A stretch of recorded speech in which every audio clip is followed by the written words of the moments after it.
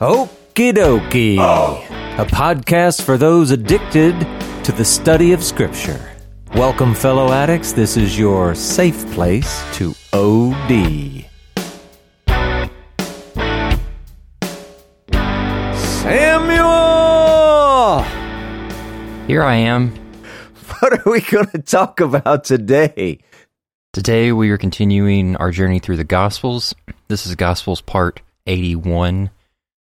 Last week we saw where the scribes and Pharisees were asking Jesus for a sign from him, and kind of out of exasperation from everything that he had done up until this point, he responded by saying that this, an evil and adulterous generation seeks for a sign, but the only sign that's going to be given to you is the sign of Jonah. And we looked at this multi-shadow picture of how Jesus could be referring to both his death and resurrection, because he talked about the 3 days and 3 nights in the belly of the great fish and the Son of Man being in the heart of the earth.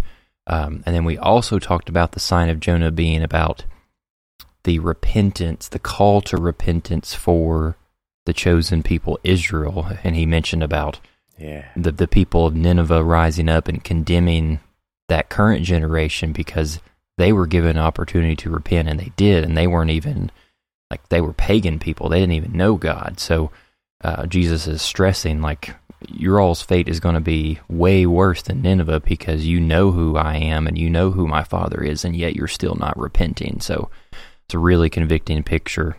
It's really good. Yeah, And you're right. It's not that we should ignore the part where there's, the relationship with the 3 days and that kind of stuff, but man, it sure seems like the heavy emphasis was on the repentance. So good.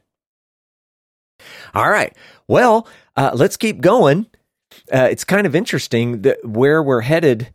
I don't know. There will be times when maybe it feels like things are really well connected, and other times maybe not as much, but still all good stuff. So let's just get on it. The first part we're going to begin here with Luke chapter 11, verses 27 and 28 says this. As he said these things, a woman in the crowd raised her voice and said to him, "Blessed is the womb that bore you, and the breasts at which you nursed." But he said, "Blessed rather are those who hear the word of God and keep it."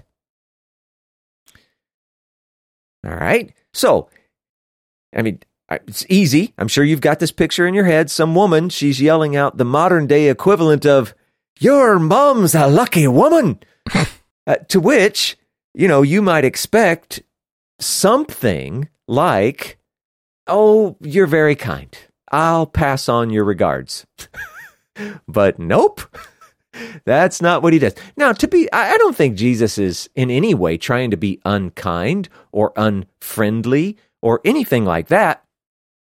But, it's like he's laser focused. He's all about getting at the real truth in this moment, right? And so he wants people to get it. And before we talk about what it is that he said, and let's just take a second. Samuel, I'd like for you to read just a portion of Luke chapter 1, verse 48. For behold, from now on, all generations will call me blessed. And do you happen to recall who was speaking at that moment? Oh, no. Was it Mary? Yeah, Mary, the mother of Jesus. So here's this woman yelling out, "Blessed is the," right? And Mary is kind of sort of predicting it, if you will, prophesying, whatever you want to say. And so, it fits into the story, but Jesus, it's kind of like what he wants to do, and this also fits with the story. He wants to point out that it isn't circumstance, it isn't status, it isn't position, it isn't any of those things that make you blessed. We might, we might look from the outside. It might look that way from the outside. But I don't know. You might think that you're seeing, somebody's just lucky or God's picking favorites or something. But that's not what it's about. True blessing. And that's funny, Samuel. I think we talked about this last night. True blessing is within the reach of all. The mother of the Messiah is no more blessed than you, or, isn't necessarily any more blessed than you. And how can that be? Well, if you hear the word of God and keep it. I mean, that is where the true blessing is. And so we're all like, it's an even playing field. So Jesus has a very consistent message. And again, because we read in Luke and we went back to an earlier spot in Luke, we're going to do it again. Samuel, how about you read Luke chapter 8, verse 21? But he answered them, My mother and my brothers are those who hear the word of God and do it. Yeah. I mean, it's almost the exact same words. And so it isn't about who you are. Again, what did we say? It's not circumstance or status or position. Real blessing awaits us all, and it's available equally to us all, and it's for all of those who hear the word and keep it. So there's only one true path. There's only one true blessedness. I mean, first you got to hear, listen, obey God's word. Okay, when we say God's word, Samuel, you and I are being a little more specific. What are we talking about?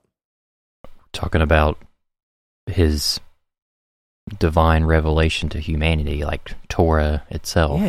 Yeah. All of Scripture is awesome, but there is one little portion of Scripture upon which all the other Scriptures rest, if you will, and that's Torah.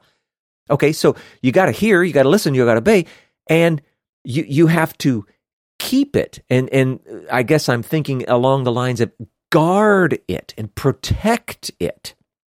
And so you put those two things together.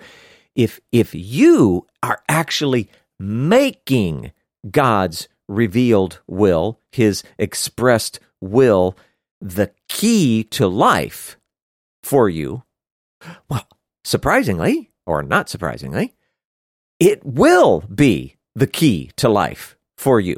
You set forth, you set your mind, and that is, you're going to get what you're searching for if you're sincerely seeking. And that's where the true blessing is. And when we say blessing, Sammy, do you remember when we started out the Sermon on the Mount, we went through the Beatitudes? Mm-hmm. And how do all the Beatitudes start? Blessed are the meek, or blessed are those who mourn. Yeah. It was that word, ashrei. And it's happiness, it's good fortune. And that's the word that's used here. The woman, in a sense, is offering a beatitude, and Jesus offers one back. I mean, it's kind of a cool picture. But again, I don't think he's, trying to push back or, say she's wrong. He's just going, you know what? As true as what you're saying may be, there's something even better than that. So anyway, there you go. Mm-hmm.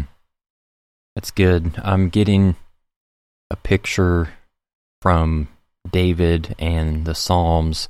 I think it's in Psalm 27, verse 10. In that particular verse, he says, even if my mother and father forsake me, the Lord will receive me. But you could also think about the inverse of that with saying, even if you had parents who were loving and were present in your life and you were gifted with that relationship, that still doesn't make you any more special or seen by God than someone who didn't have those figures in their life. So I don't know. Right. It's kind of a play on that to show that the status part that you were talking about, whether someone's in your life or not in your life, doesn't define who you are ultimately. Yeah, and what you're saying is 100% true, and it goes, just to every area of life. Whatever your circumstance is, you have the same opportunity before you. It's good and important picture. All right, let's keep going.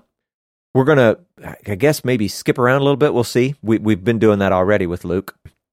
chapter 11, verses 33 to 36 says this: "No one, after lighting a lamp, puts it in a cellar or under a basket, but on a stand, so that those who enter may see the light. Your eye is the lamp of your body. When your eye is healthy, your whole body is full of light. But when it is bad, your body is full of darkness. Therefore, be careful, lest the light in you be darkness. If then your whole body is full of light, having no part dark, it will be wholly bright, as when a lamp with its rays gives you light." All right, so you can see a continuing thread here. I mean, Jesus is kind of continuing the thought. Not only is there one path to being blessed or blessedness, but we must remain singularly focused upon it. Now, I'm guessing as we read that, there's probably a whole lot of this that seems like things we've heard before.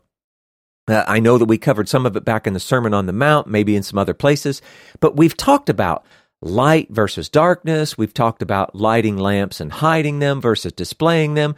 We've talked about the good eye, which was like generosity and hospitality, etc., versus the bad eye, which was like stinginess and greed, etc. But here, I don't know, Luke, I don't know if it's because he sees it differently, or I'm not sure. It appears he's trying to paint a different image or a unique image. So he starts with the part it's always easy for us to identify, right? When you light a lamp, you don't hide it. You display it prominently so that others can, reap the benefit, whatever. We get that. Everybody gets that image. Lamps, lights. But notice, this is all occurring outside of you. We're talking about things in an external view. But what Luke's doing, he's got Jesus turning this to more like your insides or the inner you. And just as we must place a lamp in a prominent place to get the best effect, our eye must be placed upon or look upon the true light. And I mean, you can plug in things there. Maybe it's Jesus, or you might say the Word of God, or you might say, like even the Scripture, the Torahs, that kind of stuff. Everything else, and, even if this isn't literal, it's definitely comparatively, but I would say even literally, everything else is darkness. If we fix our gaze on the right thing, number one, we're going to see clearly, so that's important. And our eye, because the way Luke is explaining it here, our eye is like a window, then number two, our whole body will be filled with that light. And, Jesus says it, it's not like it's super hard to see and understand, but Jesus, he even adds this extra warning: be careful. This thing, maybe you hear what I'm saying, maybe you understand what I'm saying, but guess what? It takes focus, attention, intention. You've got to get that light in you. And again, it's the Word of God, which we know manifests Torah, Jesus, etc. Yeah, that's good. I did want to ask, how, I think we brought it up previously in this podcast, with the Jewish thought and language, how, let's say when a particular speaker says, let's just say, trust in the Lord with all of your heart. And in Jewish thought, that was more like your will, your intent, your convictions, that kind of thing. In this particular scenario, when Jesus is referencing the eye, is there some Jewish thought that he's referring to here other than literal, like sight? Well, actually, in this spot,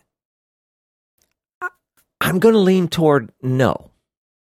Now, we know in Judaism generally, the eye, there was something very idiomatic about it, and I mentioned it briefly, that idea of, hey, when you've got a good eye, that's talking about being generous. It's generosity and hospitality, those kind of things.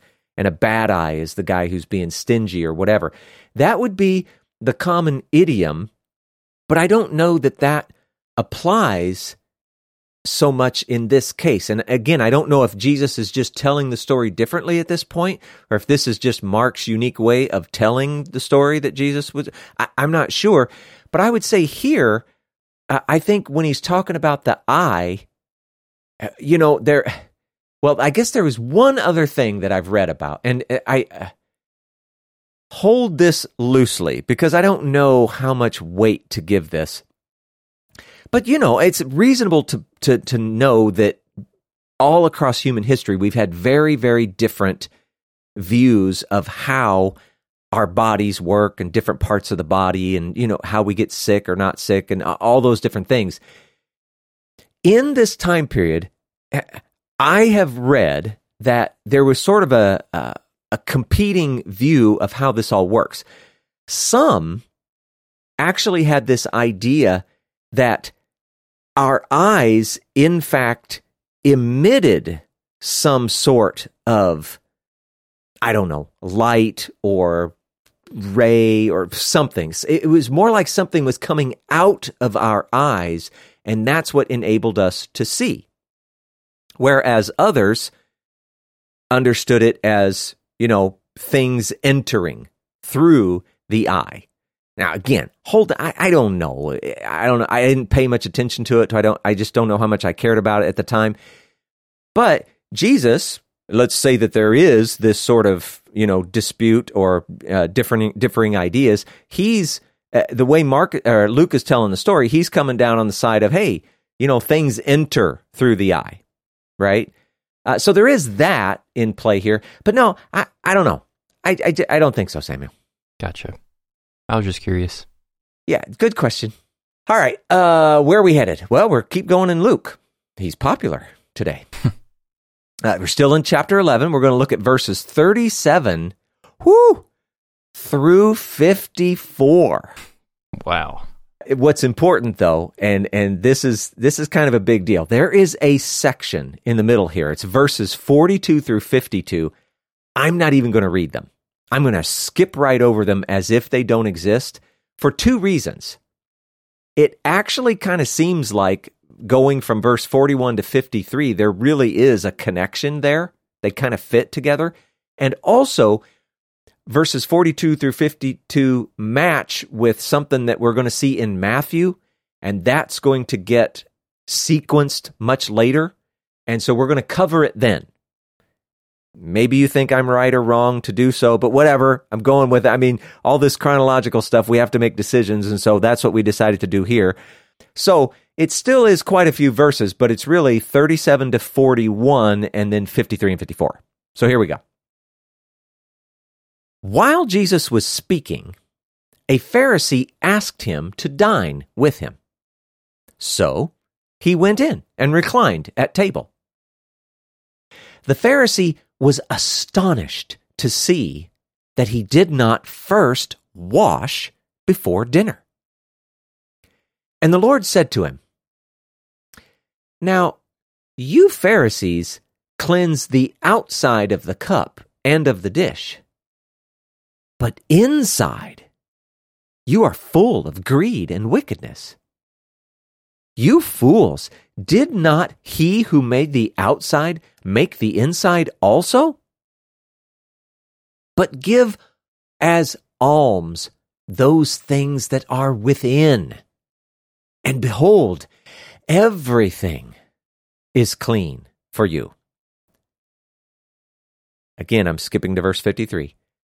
As he went away from there, the scribes and the Pharisees began to press him hard and to provoke him to speak about many things, lying in wait for him to catch him in something he might say. All right. So, it all seems cordial until it's not. Jesus he hit him hard on this one. So, and now initially, again, I don't know, you may kind of think this feels like a change of the story or a change of topic, change of scene, whatever. But I think that there's still definitely a connecting thread that's kind of running through all this stuff. So we start with Jesus, and he's being invited to dinner by, it appears to be a single Pharisee. As we continue reading, I don't know, seems like there may have been more there, whatever. But this is yet another example of the fact that the Pharisees, and we don't know how many, it's definitely some, could it have been many? We don't know. But at least some of the Pharisees considered him to be, or wanted him to be, a part of their sect. And Jesus' teaching, it's a remarkably good fit with the Pharisaic Judaism of his day. We've said that before. A much better fit than with any other sect. But, and you know what? I feel like I need to do one of those special public service announcements. Attention, moms, you may not want your kids to hear this next part. So, you got this lone Pharisee, and he gets tripped up by the fact that Jesus didn't wash his hands before dinner. Right? All right, I'm kidding a little bit, Mom. Sorry. What we're talking about here isn't hygienic washing, right? He's not soap and water and trying to make sure he doesn't get sick, This is ritual washing. It's not to say it may not have had some minimal hygienic effect or whatever, but that's just not what we're talking about. It's ritual washing. And here's another thing. I feel like we've talked about this before. It isn't required in Torah. It's simply something that had become tradition, Pharisaic tradition. Now, here's an interesting thing. The underlying Greek word is baptizo. And I'm sure you can hear that's a lot like our word baptism. And so in Jesus' day especially, there was no question about whether this meant, sprinkling or dunking or this or that. It only meant immersion. That was the only thing they knew and understood. And so scholars argue maybe they're talking about an immersion of the hands. That's very reasonable. Could have been just that. But it also could have been immersion of even the whole body in a mikveh. Now, that, at least from anything I've read about, all these different things, that seemed like it was extremely rare. There were some real fanatics who they actually immersed in a mikveh even before eating, but that wasn't the norm. So I kind of doubt that's what's going on here. It's probably just immersing the hands, okay? Just to, whatever, get that out there. Whatever's really meant here, the point is that this Pharisee guy, he was bothered. And, we also kind of get our hint that Jesus may not be alone with this Pharisee, but whatever, we're not sure. There may have been other Pharisees there. Either way, we can guess if there were, they were also bothered by this lack of washing. But anyway, Jesus addresses it. He says he wants this Pharisee, and if there were others he wants them to understand that their focus is off. And then he paints this very practical picture, at least he starts to. He kind of switches in the middle of his story. Just as washing only the outside of a cup or a dish, just imagine that in real life, that would be hair growing gross, if you know what I'm saying. Ew. In the same way, only keeping Torah in an external way or in a visible sense is equally hair-growing gross. We should just say, ew. Now, it's interesting that he talks about this because one of the big controversies back, in and around this day, we've talked about these two guys, Shammai and Hillel. They always had these differing opinions about things. Now, in this particular case, Shammai would say that, the inside may be clean, while the outside remains unclean, or vice versa.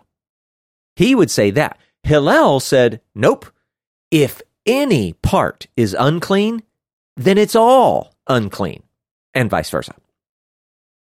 Not that that matters a lot, but just so you know, Jesus is talking about things, he's bringing up these topics, and they're things that were common and popular in his day. So it's not just random. He's not just sitting around thinking, gee, what example could I use? How about a dish and a cup? No, this was something that really would have piqued their interest.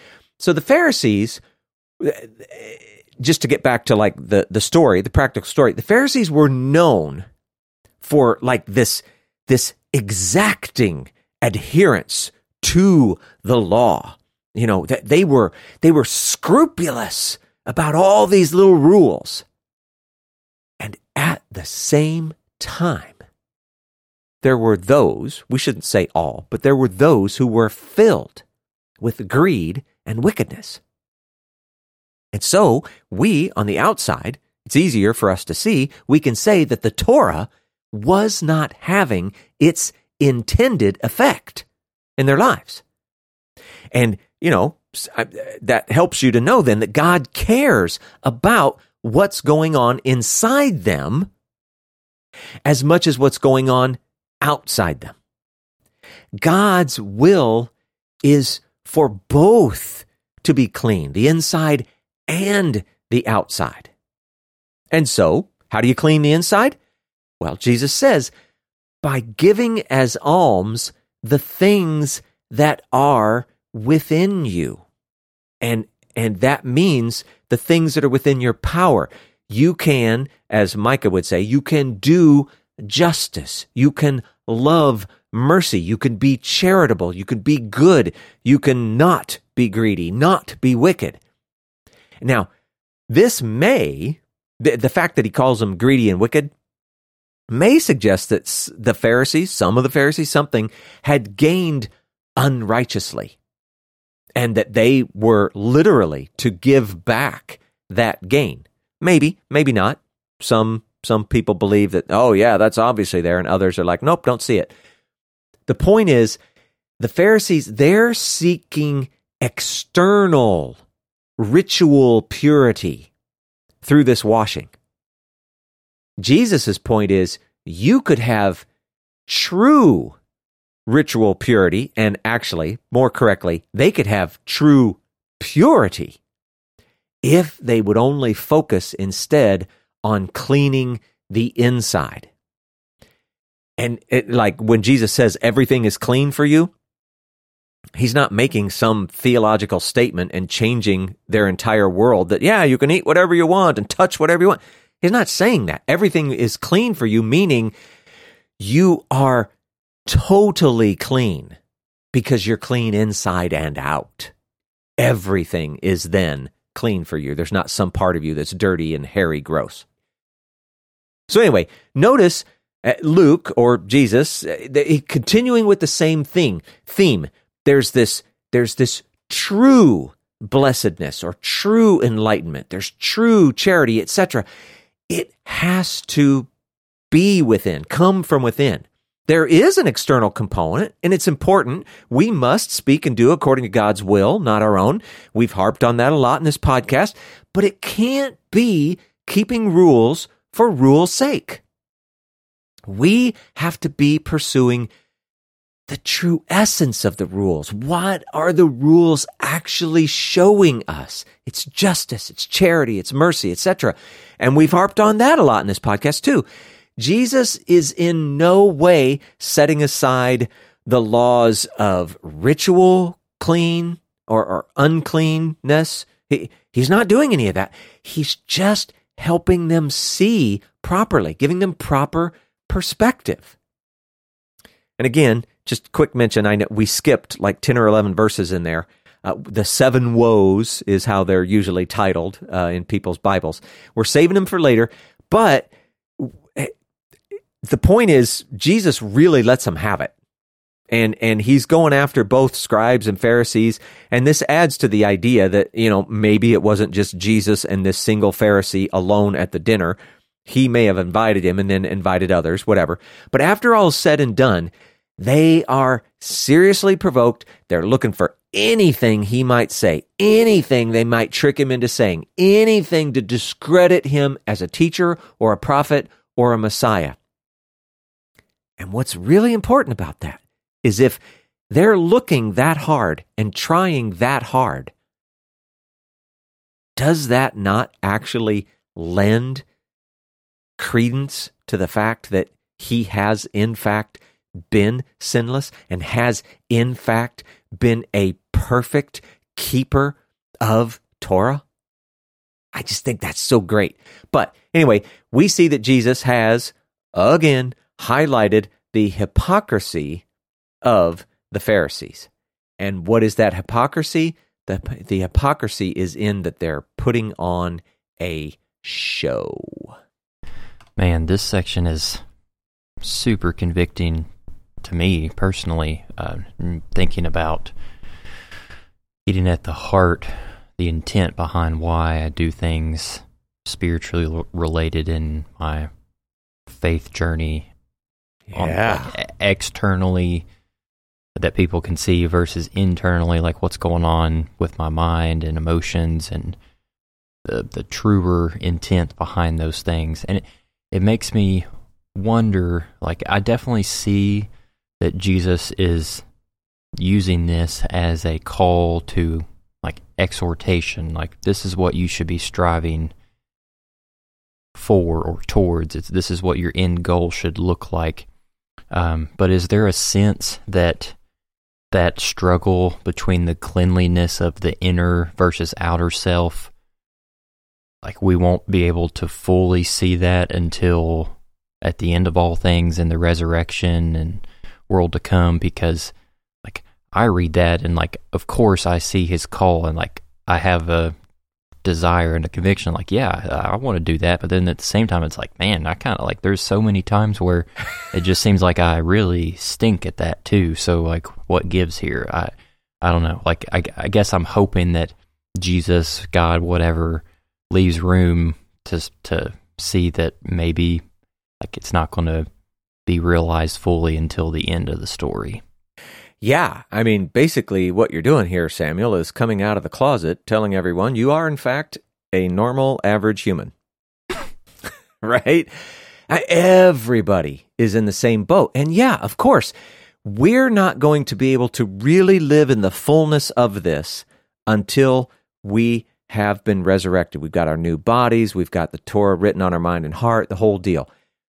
But that does not in any way diminish the fact that that should be our aim and our goal, our focus, our intent.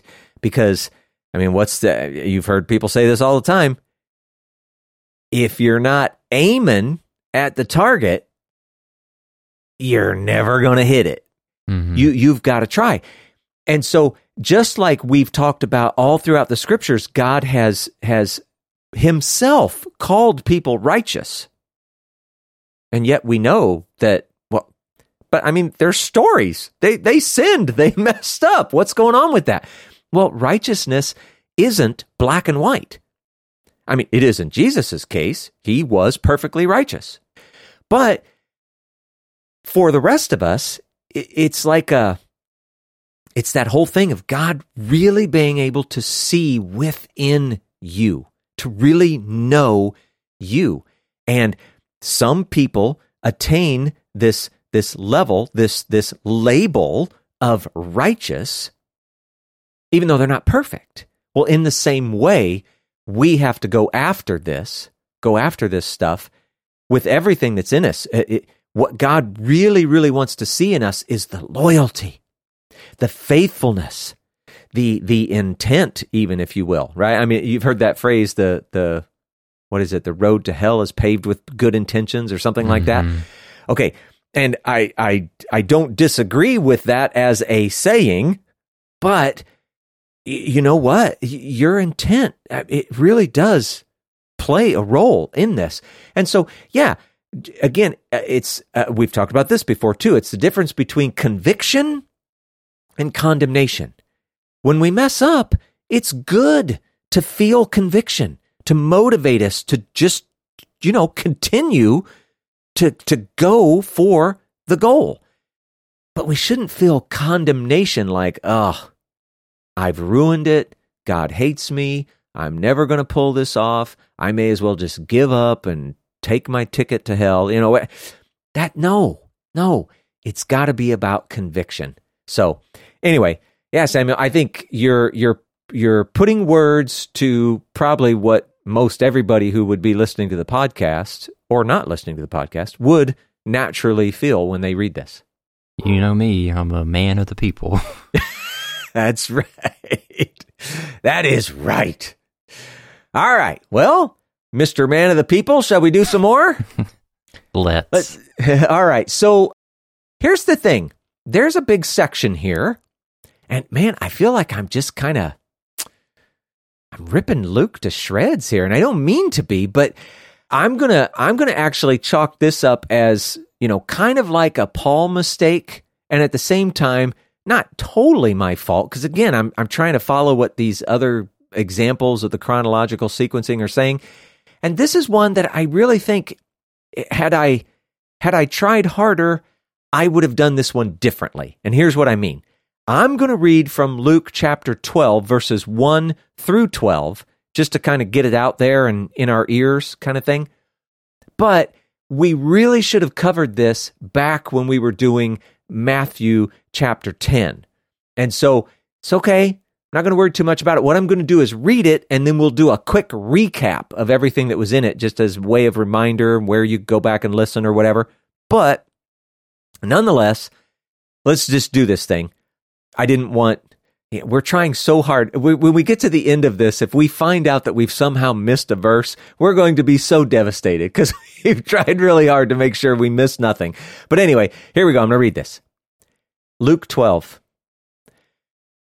In the meantime, when so many thousands of the people had gathered together that they were trampling one another, he began to say to his disciples first, "Beware of the leaven of the Pharisees, which is hypocrisy. Nothing is covered up that will not be revealed, or hidden that will not be known. Therefore, whatever you have said in the dark shall be heard in the light, and what you have whispered in private rooms shall be proclaimed on the housetops. I tell you, my friends, do not fear those who kill the body, and after that have nothing more that they can do.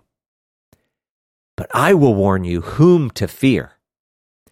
Fear him who, after he has killed, has authority to cast into hell. Yes, I tell you, fear him. Are not 5 sparrows sold for 2 pennies? And not one of them is forgotten before God. Why, even the hairs of your head are all numbered. Fear not, you are of more value than many sparrows. And I tell you, everyone who acknowledges me before men, the Son of Man also will acknowledge before the angels of God. But the one who denies me before men will be denied before the angels of God. And everyone who speaks a word against the Son of Man will be forgiven. But the one who blasphemes against the Holy Spirit will not be forgiven. And when they bring you before the synagogues and the rulers and the authorities, do not be anxious about how you should defend yourself or what you should say, for the Holy Spirit will teach you in that very hour what you ought to say. So, I know that was really long, and I'm guessing there were probably many points along the way that you were listening and you're going, man, that sounds familiar. And it's because this whole section, it's like a hodgepodge of things we've already covered. And so I'm going to point back to where they were covered, give kind of a brief overview. So here we go. Luke chapter 12, verse 1. First of all, we covered this when we were doing episode The Gospels, number 61. I think at the time we were looking at Matthew 16, 5 through 12. So that was a little outside the box. But this was about the leaven of the Pharisees. And in that case, it was about their teaching and their example. And here Luke is more specific about their hypocrisy. And in this particular setting, it's a little different. It's set in throngs of thousands. It's so slightly different setting. But then Luke chapter 12, verses 2 through 9, this relates back to Matthew chapter 10, verses 26 through 33. And this was in the episode, The Gospels, number 52. And we talked about things like many of the teachings of the day were kept secret. They were saved for the mature disciple. You kind of had to earn your way into even hearing and knowing about this stuff. Well, Jesus wants his teachings to be proclaimed from the rooftops. And this also included this idea of, you know what? You got to make sure that you do not fear man and what man can do to you. At worst, I mean, he can only kill you. I know, it sounds bad, right? But we're talking about, in this case, we could limit that down to, that's just your body and soul, your nephesh. They're going to cease to be. But you know what?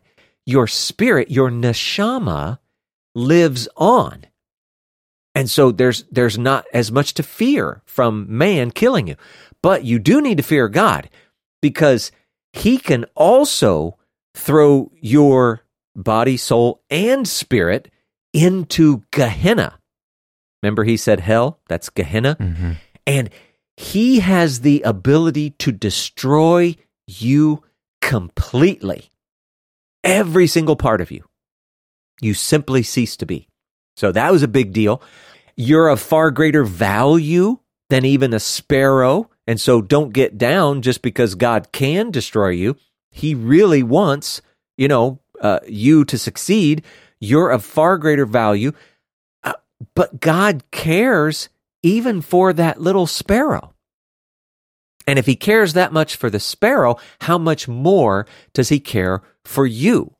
So, we talked about that before. And the last idea, if we acknowledge him, Jesus, before men, he, or angels, he will acknowledge us before God. It's a big deal. But here was that's good. But we also got to remember, if we don't do that, he also won't do that. So that was kind of a big warning, big thing. Let's see, Luke chapter 10, verse 12, we covered that one in an episode, The Gospels, number 79. This talked about the unforgivable sin. That was pretty recent. Attributing the works of the Holy Spirit to Satan. If you are really concerned about that, number one, let me say, I'm not the judge. That's all reserved for God. But I feel like you probably haven't done it, don't have too much to worry about. But hey, go back and listen to that episode, see what you think. And then finally, Luke chapter 12, verses 11 and 12, we covered this back in Matthew chapter 10, verses 17 through 19. Again, this was covered in the Gospels, number 52. And this was basically that idea that, hey, you need to have your everyday gospel message ready. So you're never at a loss for words. You know what you're going to say.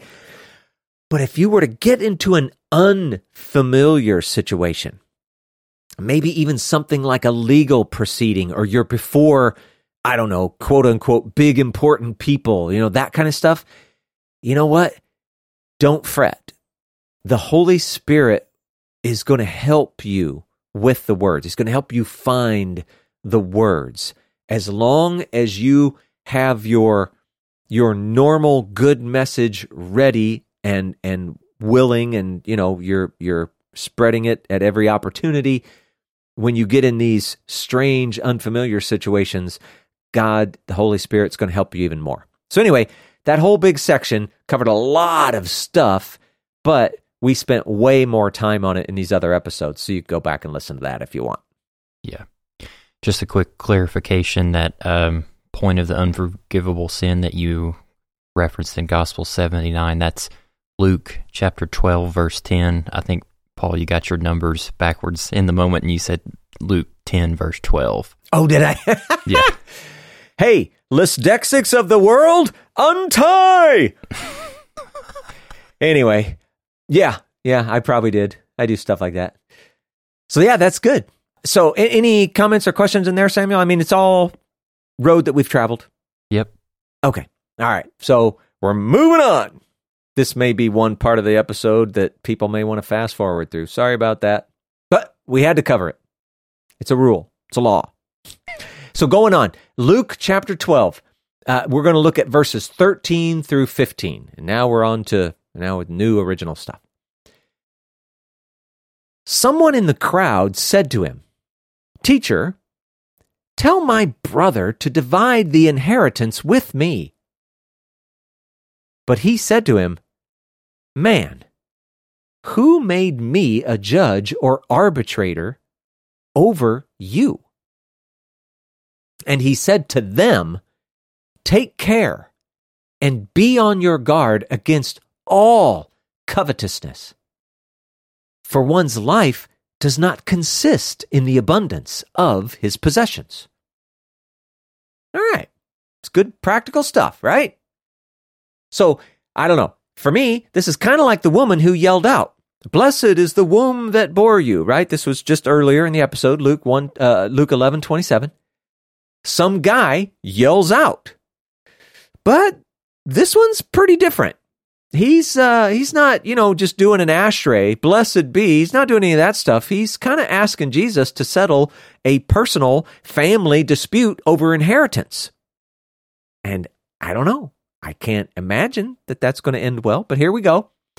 The earlier woman, like when she was talking, her statement was good, and Jesus, he still took the opportunity to point to something better. That idea that the real blessed ones are those that hear and keep God's word. But this guy, I don't know, this just seems kind of self-serving, kind of petty, if you see what I mean. But just to kind of paint the practical picture, what this guy may be trying to do is avoid the normal legal route. He doesn't want to have to try to go before legal Torah stuff to try to get this worked out. Now, you might think that Jesus was, if this woman said something nice and he felt like he had to say something to her, you might think that Jesus is going to hit this guy pretty hard with some truth. But I don't know. It doesn't seem too awful bad. At least it's not like super direct or anything. Jesus, it is interesting though. And you never know. Maybe when the guy hears it, if he gets what Jesus is doing, it may have hit him a lot harder than we think. So Jesus uses some words that link back to a story that's about Moses. And Samuel, I'm going to have you read a long bit. This comes back from Exodus chapter 2, verses 12 through 14. He looked this way and that, and seeing no one, he struck down the Egyptian and hid him in the sand. When he went out the next day, behold, 2 Hebrews were struggling together.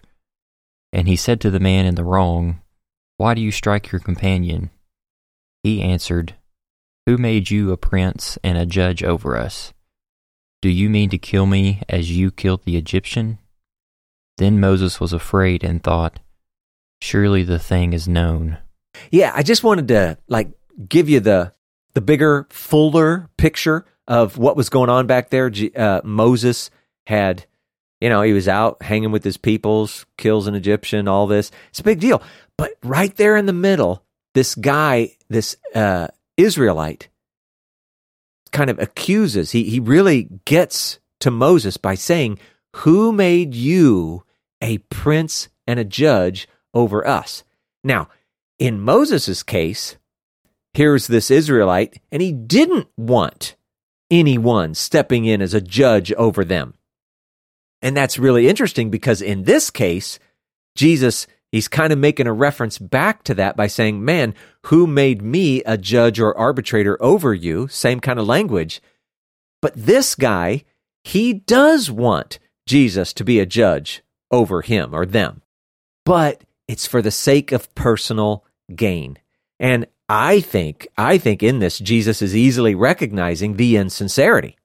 Moses had already gotten himself in a tough spot. How?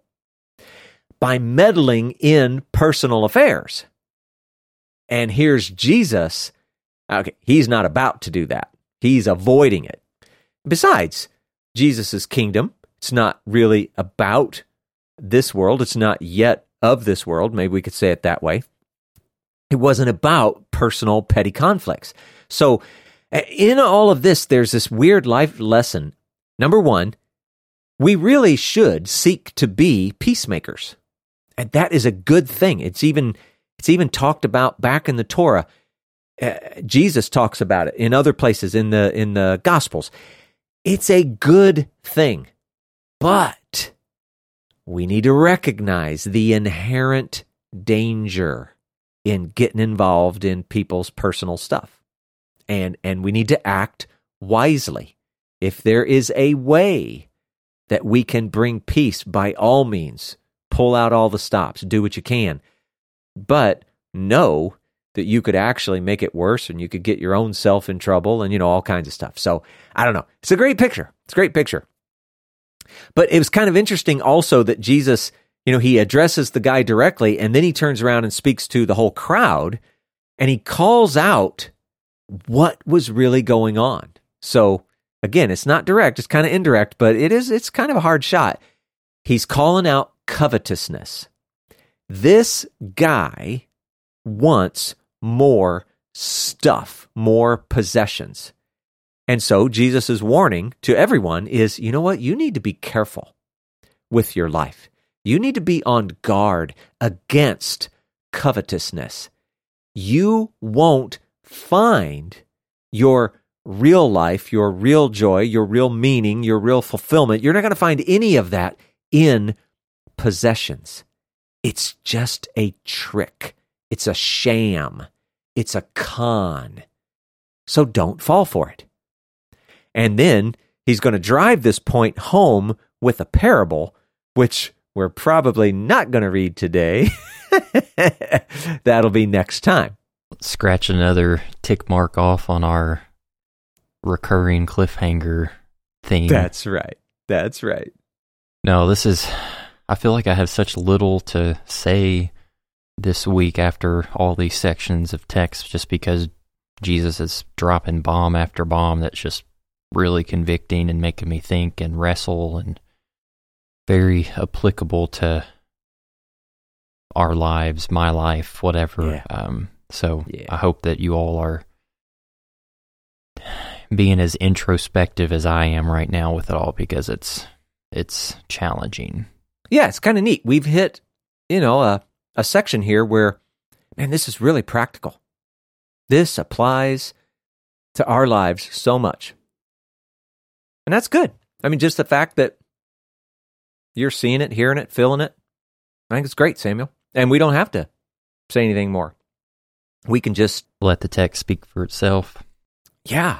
Let it have its result in us. That's a good thing. So, as that old hymn says, have thine own way, Lord. That's right. Thine own way. Yeah. And, it's, we can look at those hymns and it's like, oh, it doesn't sound like good today's music or whatever. But, every once in a while, there's some really good words back there. And every once in a while, there's some that are not. Yeah. We got to be honest. But, yeah, this is good. Yeah, let's do it, Samuel. Let's let these words just change the world, because that's what they're meant for. I think we done. Okie dokie. Thanks for listening to the Okie Dokie Most podcast. Don't forget to subscribe and leave us a rating and a review to let us know how this content is impacting your life. Find out more information about our podcast at www.okidokimos.com. Please send us your comments or questions at our email address, okidokimos@gmail.com. And until next time, we pray that you will do your best to present yourself to God as one approved, a worker who has no need to be ashamed, rightly handling the word of truth. Talk to you all soon.